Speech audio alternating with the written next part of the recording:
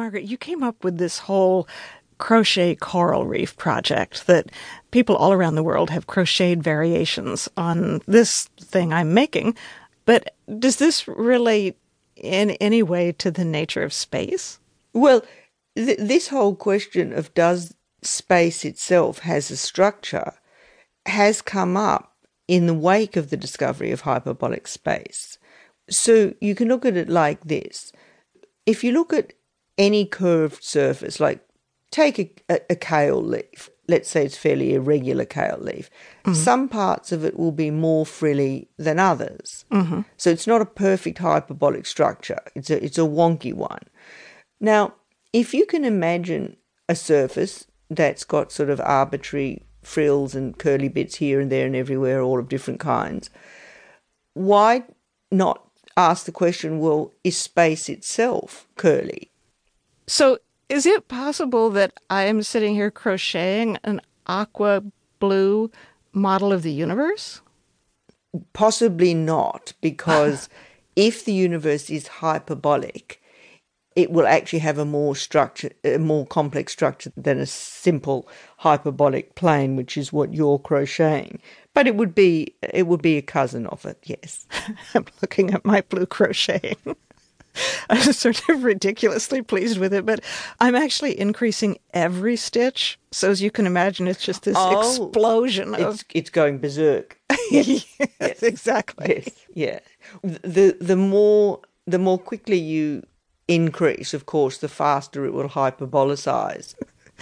I just love it that you're talking about bringing together a traditionally, really almost archetypally feminine art with math and physics, which have been dominated by men for centuries. That must feel so significant to you.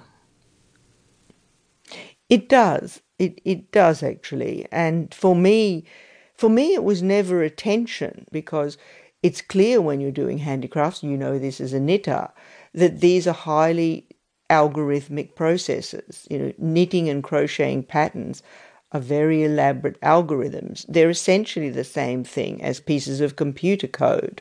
That's fascinating. You're making me think knitting is much more complex than I thought.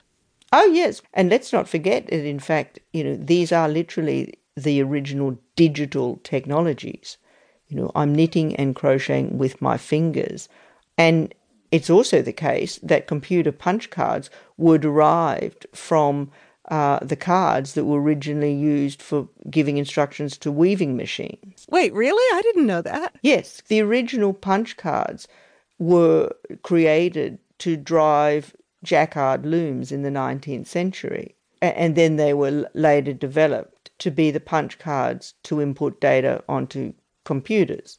So there's a very, very direct lineage from handicrafts into computing, which feminist scholars of science have been pointing out for a long, long time. And yet we still have this sort of, as it were, deeply ingrained myth in our society that somehow handicraft and women's activities, don't have much to do with computation, but that's just really a myth. Do you think that knitting and crocheting are not just algorithmic in the sense that they've got code embedded in them, but do you think there's something fundamentally mathematical about them? So one way that I describe it is that you can ask the question, what is mathematics? Well, one answer to that question is that mathematics is the language of pattern and form. And it's also a language for describing structures. That's literally what geometry and topology do. So if that's what math is, then that's exactly what handicrafts are doing. Wow. They're making very complex patterned structures and volumetric or, multi-dimensional structures. So I think it's absolutely that handicrafts is a form of embodied mathematics. Wow.